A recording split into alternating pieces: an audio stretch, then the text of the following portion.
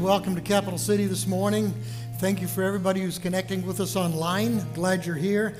If you're new to Capital City and want to find more information about us, somewhere around you you'll see one of these cards. It's kind of brown on the top. It says Connect. And if you'll just give us a little information, drop it off on any one of these worship stations or give it to one of the guest services people, and we'll get you whatever information that you want about Capital City Christian Church. Now, what we're going to do here this morning is we're going to sing a few songs together. We're going to talk a little bit about God. We're going to watch a few videos together. We're going to do a little praying. It's going to take about 65 minutes. It's not just about being in church. It's about being in the presence of God. And we really hope this morning that you will feel His presence. We hope that you'll feel a nudge from Him. And one of the things we collect here for is that we really think that we come into the presence of God together, and He's got this amazing power to change us. He nudges us and changes us, and we hope you feel that today. Before we get going, I'm just going to make a couple of announcements very, very quickly. We've got kind of a gathering of anybody who is either kind of a boomer or perhaps retired. They get together occasionally, about once a month. This Thursday, they're going to meet. It's our Oasis group. They're going to eat a meal together at about noon, and then they're just going to play games. Bring your favorite games, and you might get some other people to tempt into a game with you. That's going to go from 12 to 3 this Thursday. And then a little later after that, we're going to have this women's ministry spring retreat, Grace and Guts, featuring Shannon Perry. That's going to be really, really cool. We're bringing in the speaker from some distance away. She's got quite the reputation. She'll be here on April 20th to 3rd. It's going to be from 7 o'clock till 9, and then also the next day from 9:30 to 2:30. Ladies, you need to sign up for that. It could be really, really cool. If you go to capcity.info, sign up, or just contact the church, and we'll make sure that you get signed up for that. And one other thing, just to be aware of, this is really important. We're starting a new program here at Capital City. It's called Celebrate Recovery. This is huge. A lot of people, you have some addiction, or you've got just some behavior that's got its roots deep inside of you. You can't shake it, and it's getting in the way of your relationships. It's getting in the way of your relationship with God.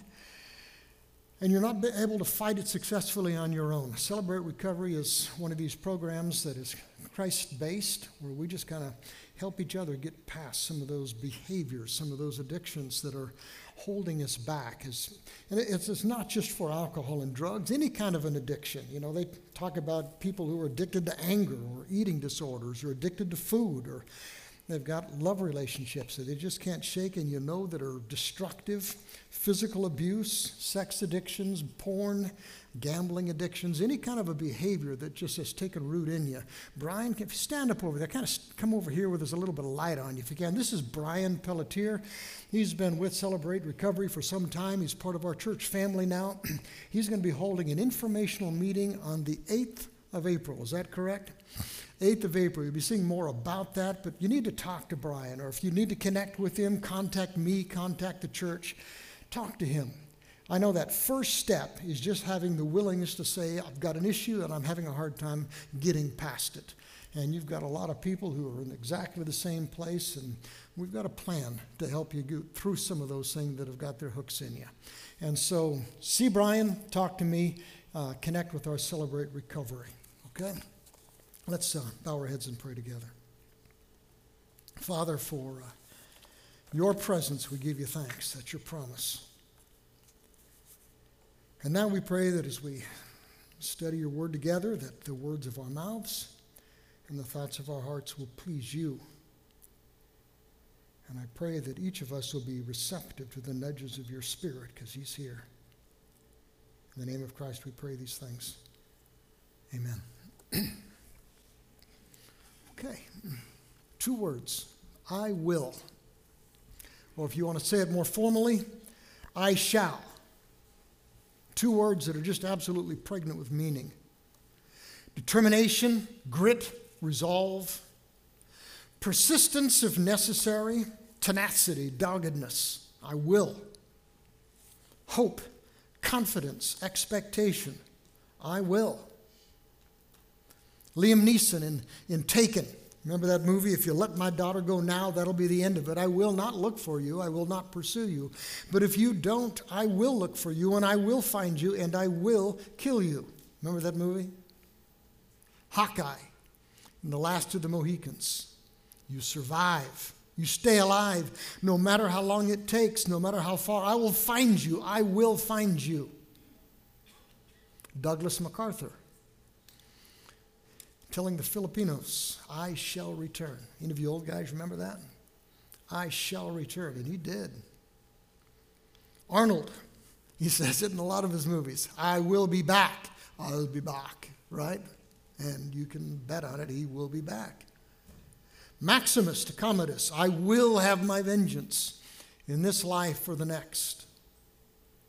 Maybe you've said something like this. I will fight for you. I will never leave you. I can and I will. You ever said those words? I will.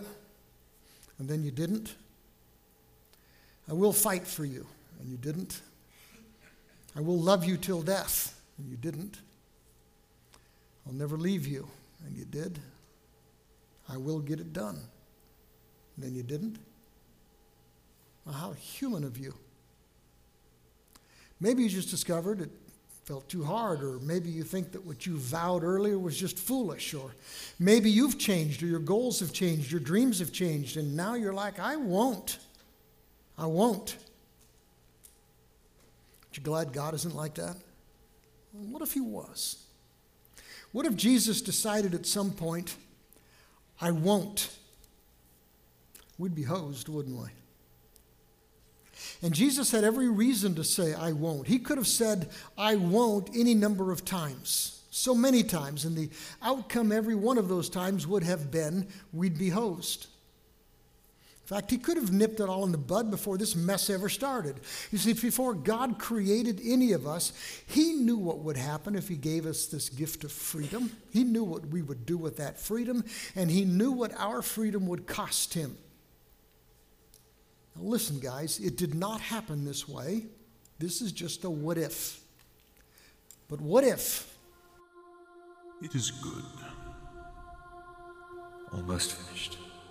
Yes. Let us finally make man. But let us make him in our image, not like the animals. And let us give these humans free will. But if they're free to be good, then they will be free to be bad. Free will makes evil possible. Yes, but free will is the only thing that makes possible any love or joy or goodness worth having. I have a plan when they turn.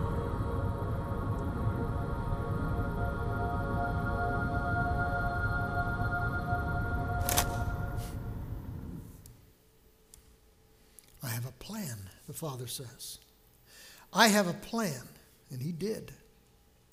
Because God knew what we would do with our freedom. He made us free anyway. He thought it'd be worth it. And he knew what his plan would cost him. He knew we would fall. He knew that we would not be able to fix the mess that we would make. He knew that we would need a Savior. And God knew what it would cost the Savior. What if the Savior said, no, I won't? And what if God went ahead and gave us that freedom anyway, and he creates us with this incredible potential for both good and evil, and then he sets us adrift in a world where Satan is free to nudge us towards evil with no hope of a Savior? How awful would that be, knowing that you're a mess, knowing you can't fix your mess, knowing that you are without hope? And how quickly we did abuse our freedom, right? Eve and then Adam in the garden choosing against God, then Cain killing his brother, choosing against God. By chapter 6 of our story, it says this: the Lord observed the extent of human wickedness on the earth. He saw that everything we thought, everything we imagined was consistently and totally evil. So God was sorry he'd ever made us, placed us on the earth. We broke his heart. That leads directly to the story of Noah. Even the flood didn't fix our brokenness. 5 chapters later, we were building the Tower of Babel, again choosing against God. and the Son. He knew we would fall. He knew that we would not be able to fix the mess we were about to make. He knew that we would need a Savior, and he knew what it would cost him to be our Savior. Before it ever started, Jesus could have said, "No, I won't." But he didn't. Have you ever quit before it ever started? You know what's coming and you know what it's going to cost you, and you say, "No, just not going to go there." A lot of people are like that with Jesus, aren't they? You know what it's going to require. You know what it's going to cost. You might even suspect that eventually it'll be worth it, but you, for some reason, are like, "No, I won't go there." You don't try. Well, sometimes saying "I won't" is really smart. Sometimes saying "I won't" is not really smart. Anyway, the Father went ahead and put his plan in place, and the Son was in. But what if later the Son had second thoughts? He watched everything that he had predicted take place, just as he knew it would, and the humiliation and the pain of the fix. What if the Son just says, "No, I won't go"? It's time, son. We've been silent long enough. Time for me to go down to this broken, fallen world. Yes. To become human. To become a fetus in the womb of this young girl. Yes. To become human. Be born. And to grow up. And to go through everything that they go through.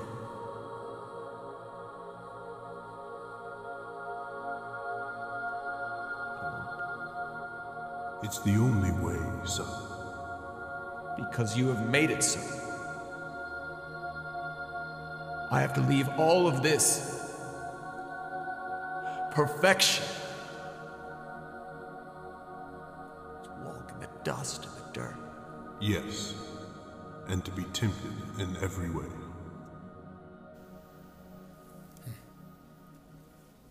See, guys, sometimes quitting is the right thing to do. If you know that what you're doing is wrong, it's self-destructive, you know that what you're doing is hurting people, then quitting is the right thing to do. There's a lot of us that need to do some quitting. But sometimes quitting is the wrong thing to do if you're trying to quit the right thing. Have you ever quit doing the right thing for whatever stupid reason? Well, God launched his plan, this plan to fix his broken children. It was the right thing to do. You see, he had made a promise to a guy named Abraham. He says, "Through your offspring, all the nations of the earth will be blessed." That's the start of his plan. Basically, they understood, they reiterated, a Messiah is coming. Savior's coming, a Christ is coming. No matter how messy things get, the Messiah is coming, and that gave them hope. And God started working out the plan. He reiterates the promise to Isaac and to Jacob, who are the descendants of Abraham. He protects the promise through Joseph. He keeps the hope alive through guys like Moses down in Egypt, taking the people out, through men like Joshua as they recaptured the land, and Samuel and King David. He uses prophets like Elijah and Elisha, Isaiah, Jeremiah, to remind his people, to keep reminding his people, a Savior is coming, the Messiah is coming, a Christ. Now, what if when the time came, Jesus said, "No. You want me to give up all of this? You want me to give up this perfection of heaven and become like one of them? You want me to become a fetus and actually pass through the birth canal of a frightened teenager? You want me to grow up like they do, to go everything they go through, to be tempted by evil like they are? More than that, you want me to feel the kind of pain and suffering that they do? You want me to die like they do? And even more than that, you want me to take all of their suffering and pain and sin on my shoulders when I die?" What if Jesus said, "No, I won't"? Can you imagine what a mess this place would be if Jesus had said, no, I won't? I mean, we can say the words, we can read the words, but we have a hard time understanding the immensity of what they mean. The Apostle Paul put it like this. He says, though Jesus was God, he didn't think of equality with God, the perfection of heaven, as something to cling to. Instead, he gave up his divine privileges. We can't even imagine what those were. He gave them up. He took the humble position of a slave compared to us, and he was born as a human being like us. And when he appeared in human form, he actually humbled himself in obedience to God, so far that he actually died a criminal's death on a cross. Guys, and if you can read that and not feel the immensity of those, then you don't get it. He didn't have to. Jesus didn't have to. What if Jesus had changed his mind and said, I won't? What if this story builds to a climax and the hero says, I won't?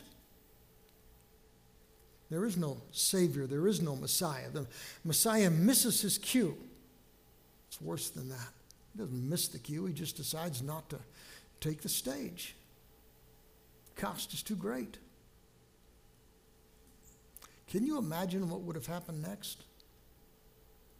The world would have continued to spiral out of control, but this time without hope.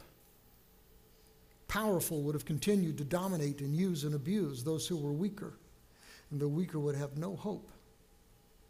Spiritual forces in this world that are working right now to drag you away from God would continue their work unchallenged. Maybe you're wise enough to recognize your own unworthiness, your own sin. Maybe you're also smart enough to understand that you can't fix it. Jesus had said, I won't, then there's no hope coming. You're host. The hope you had in a God, the hope you had in a Savior, a Messiah, a Christ, not there. A God who can't be trusted. A God who's either powerless or faithless. I don't care what they tell you out there, guys. Without God, good cannot win. Cannot win. Without God, we're host. But Jesus didn't say, I won't. Though he was God. Though Jesus actually was God, he didn't think of his equality with God as something he had to hang on to. Instead, he gave them up. Those divine privileges we can't even begin to imagine. He took the position of a slave compared to God. He was born as a human. That's called the kenosis, the self-emptying. It really did happen. And when Jesus appeared in human form, he humbled himself in obedience to God and actually died a criminal's death on a cross for us, in our place. Are you grateful? Are you? I hope so. In fact, we're going to press pause here for just a few minutes, and we're just going to settle in and give him thanks. That's what we're going to do right now. We're going to do that by sharing the Lord's Supper together. Did you know that sometimes the Lord's Supper is called the Eucharist? You know what that means? It's from a Greek word, eucharisteo, which basically means to give thanks, return thanks. And every time we share the Lord's Supper together, we're giving thanks to God. We're telling Jesus, thank you. Thank you. Now, if you don't have the communion elements, they're around the room. Just kind of step forward or just step back and grab one of these. And let me read you a little bit about what Jesus said one time. It's so important. Jesus said, I am the living bread that comes down from heaven. He said, anyone who eats this bread is going to live forever. That's our hope. This bread which I offer the world is my flesh. And then Jesus said, I tell you the truth, unless you eat the flesh of the Son of Man, drink his blood, you won't have eternal life inside of you. But anyone who eats this flesh and drinks my blood has eternal life. And I will raise that person on the last day. And he will. So let's give him thanks. Bow your heads with me, please. Father, for your willingness, first of all, to give us that freedom, we give you thanks. For your willingness to fix the mess we made. When we abuse that freedom, we give you thanks. For your willingness to bear our sins on that cross, we give you thanks. Thank you for being our hope. Thank you for the eternal life that you promise us. In the name of Christ we pray. Amen. Now take a few minutes to eat the bread, and it represents the body of Christ, and drink the cup, which represents the blood of Christ, which he shed on the cross for us.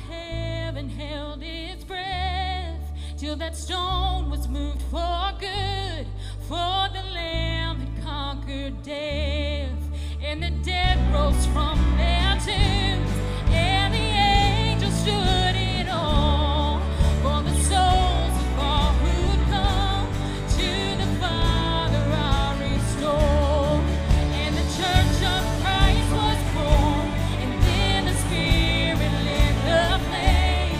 Now this gospel truth of old shall not kneel, shall not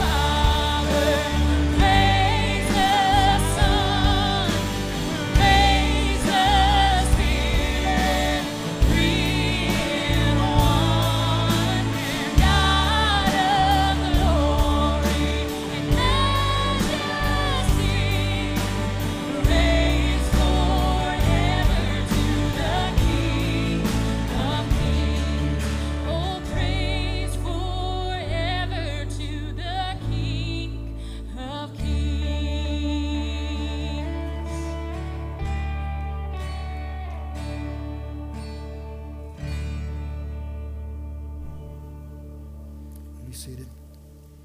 It's a great song, isn't it?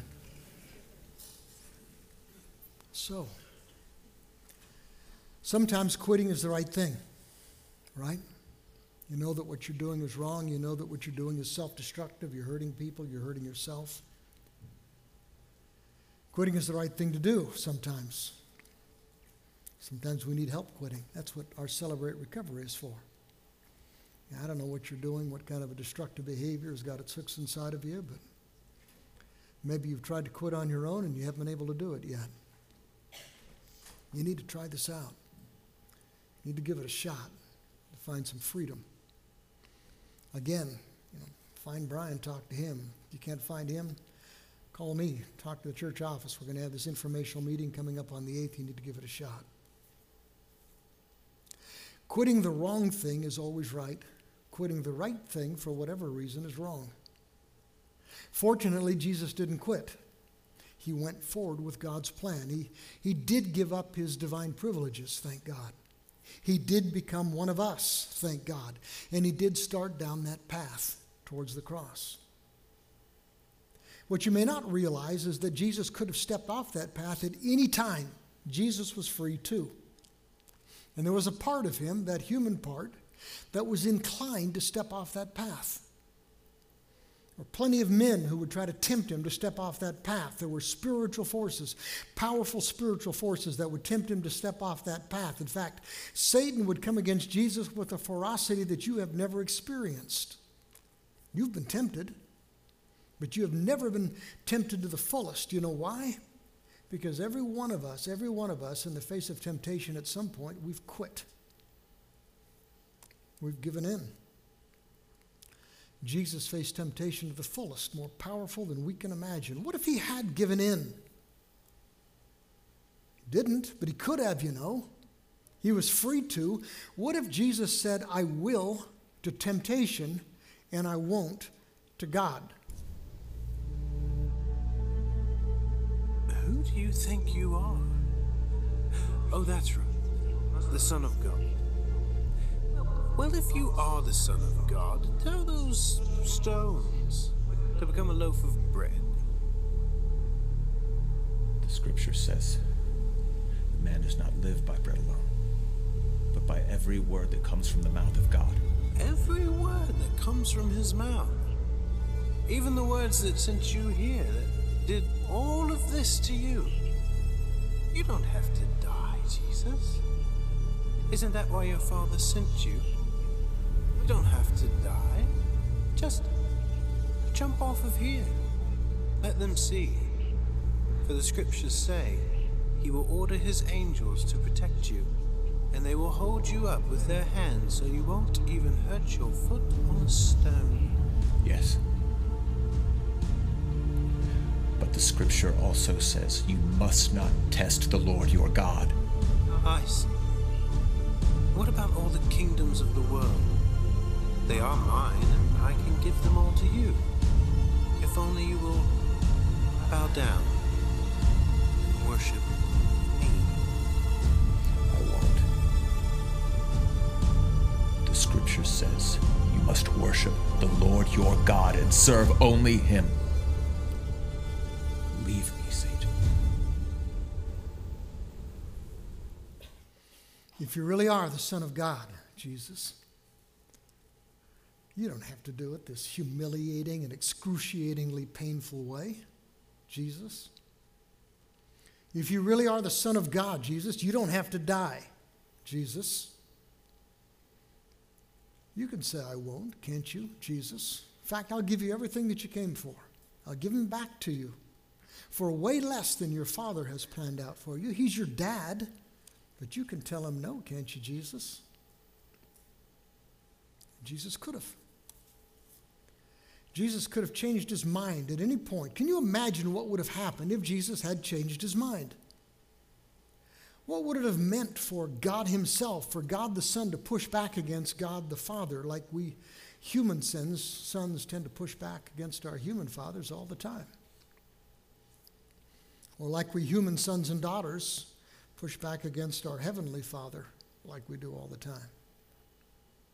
And Jesus was part human too, wasn't he? He could have pushed back like we do. He faced every single temptation that we face. Did. And what would it have meant for Satan, the prince of the world, if Jesus had given in to him his temptation? And what would it be like for Satan to have been given free rein, to be permitted to wreak the destruction that he revels in without resistance from God? What would it have meant for us if Jesus had given in to this temptation, if he had told his Father, I won't? Can you imagine living in a world where sin is unopposed, unchallenged, unimpeded, unrestrained, living a hopeless life? Satan hates you because God loves you, and he hates whatever God loves, and he has you. See, these temptations were real. His were more powerful than we can understand, and Jesus could have given in. He was free to tell God, I won't. You felt some of that. You felt the incredible power of temptation, and all of us have given in repeatedly. I have. You've been faced with a decision that looks like this. You can do it God's way, and it looks painful, or you can do it your way, and it looks far easier. And every time we sin, we're saying, I'm going to take my way, and I'm not going to take your way, God. We think our way's better. It's not. But Jesus won his battles with temptation, not just once, but over and over and over again. He kept trusting his Father, even when trusting Dad was hard. He kept doing his Father's work, even when we were suspicious and stubborn and ungrateful. He shows this incredible courage. He knows the pain that's coming. He knows exactly when and how he's going to die. He knew that the physical pain that he would go through was little compared to the incredible weight of the sins that he would bear on the cross. Well, what if at the very last minute, right when the rubber's supposed to hit the road, what if Jesus had said at that moment, no, I won't.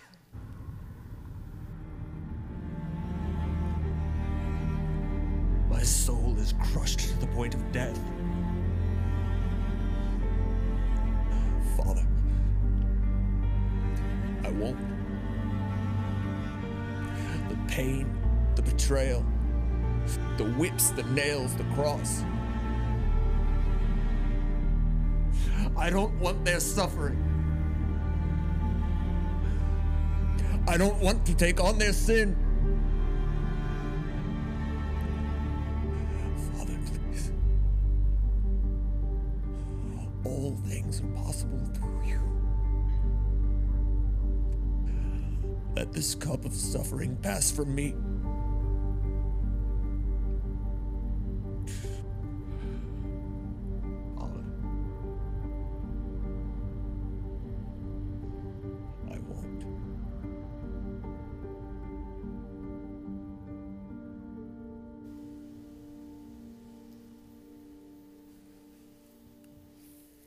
You think that what happened in the garden was just a game?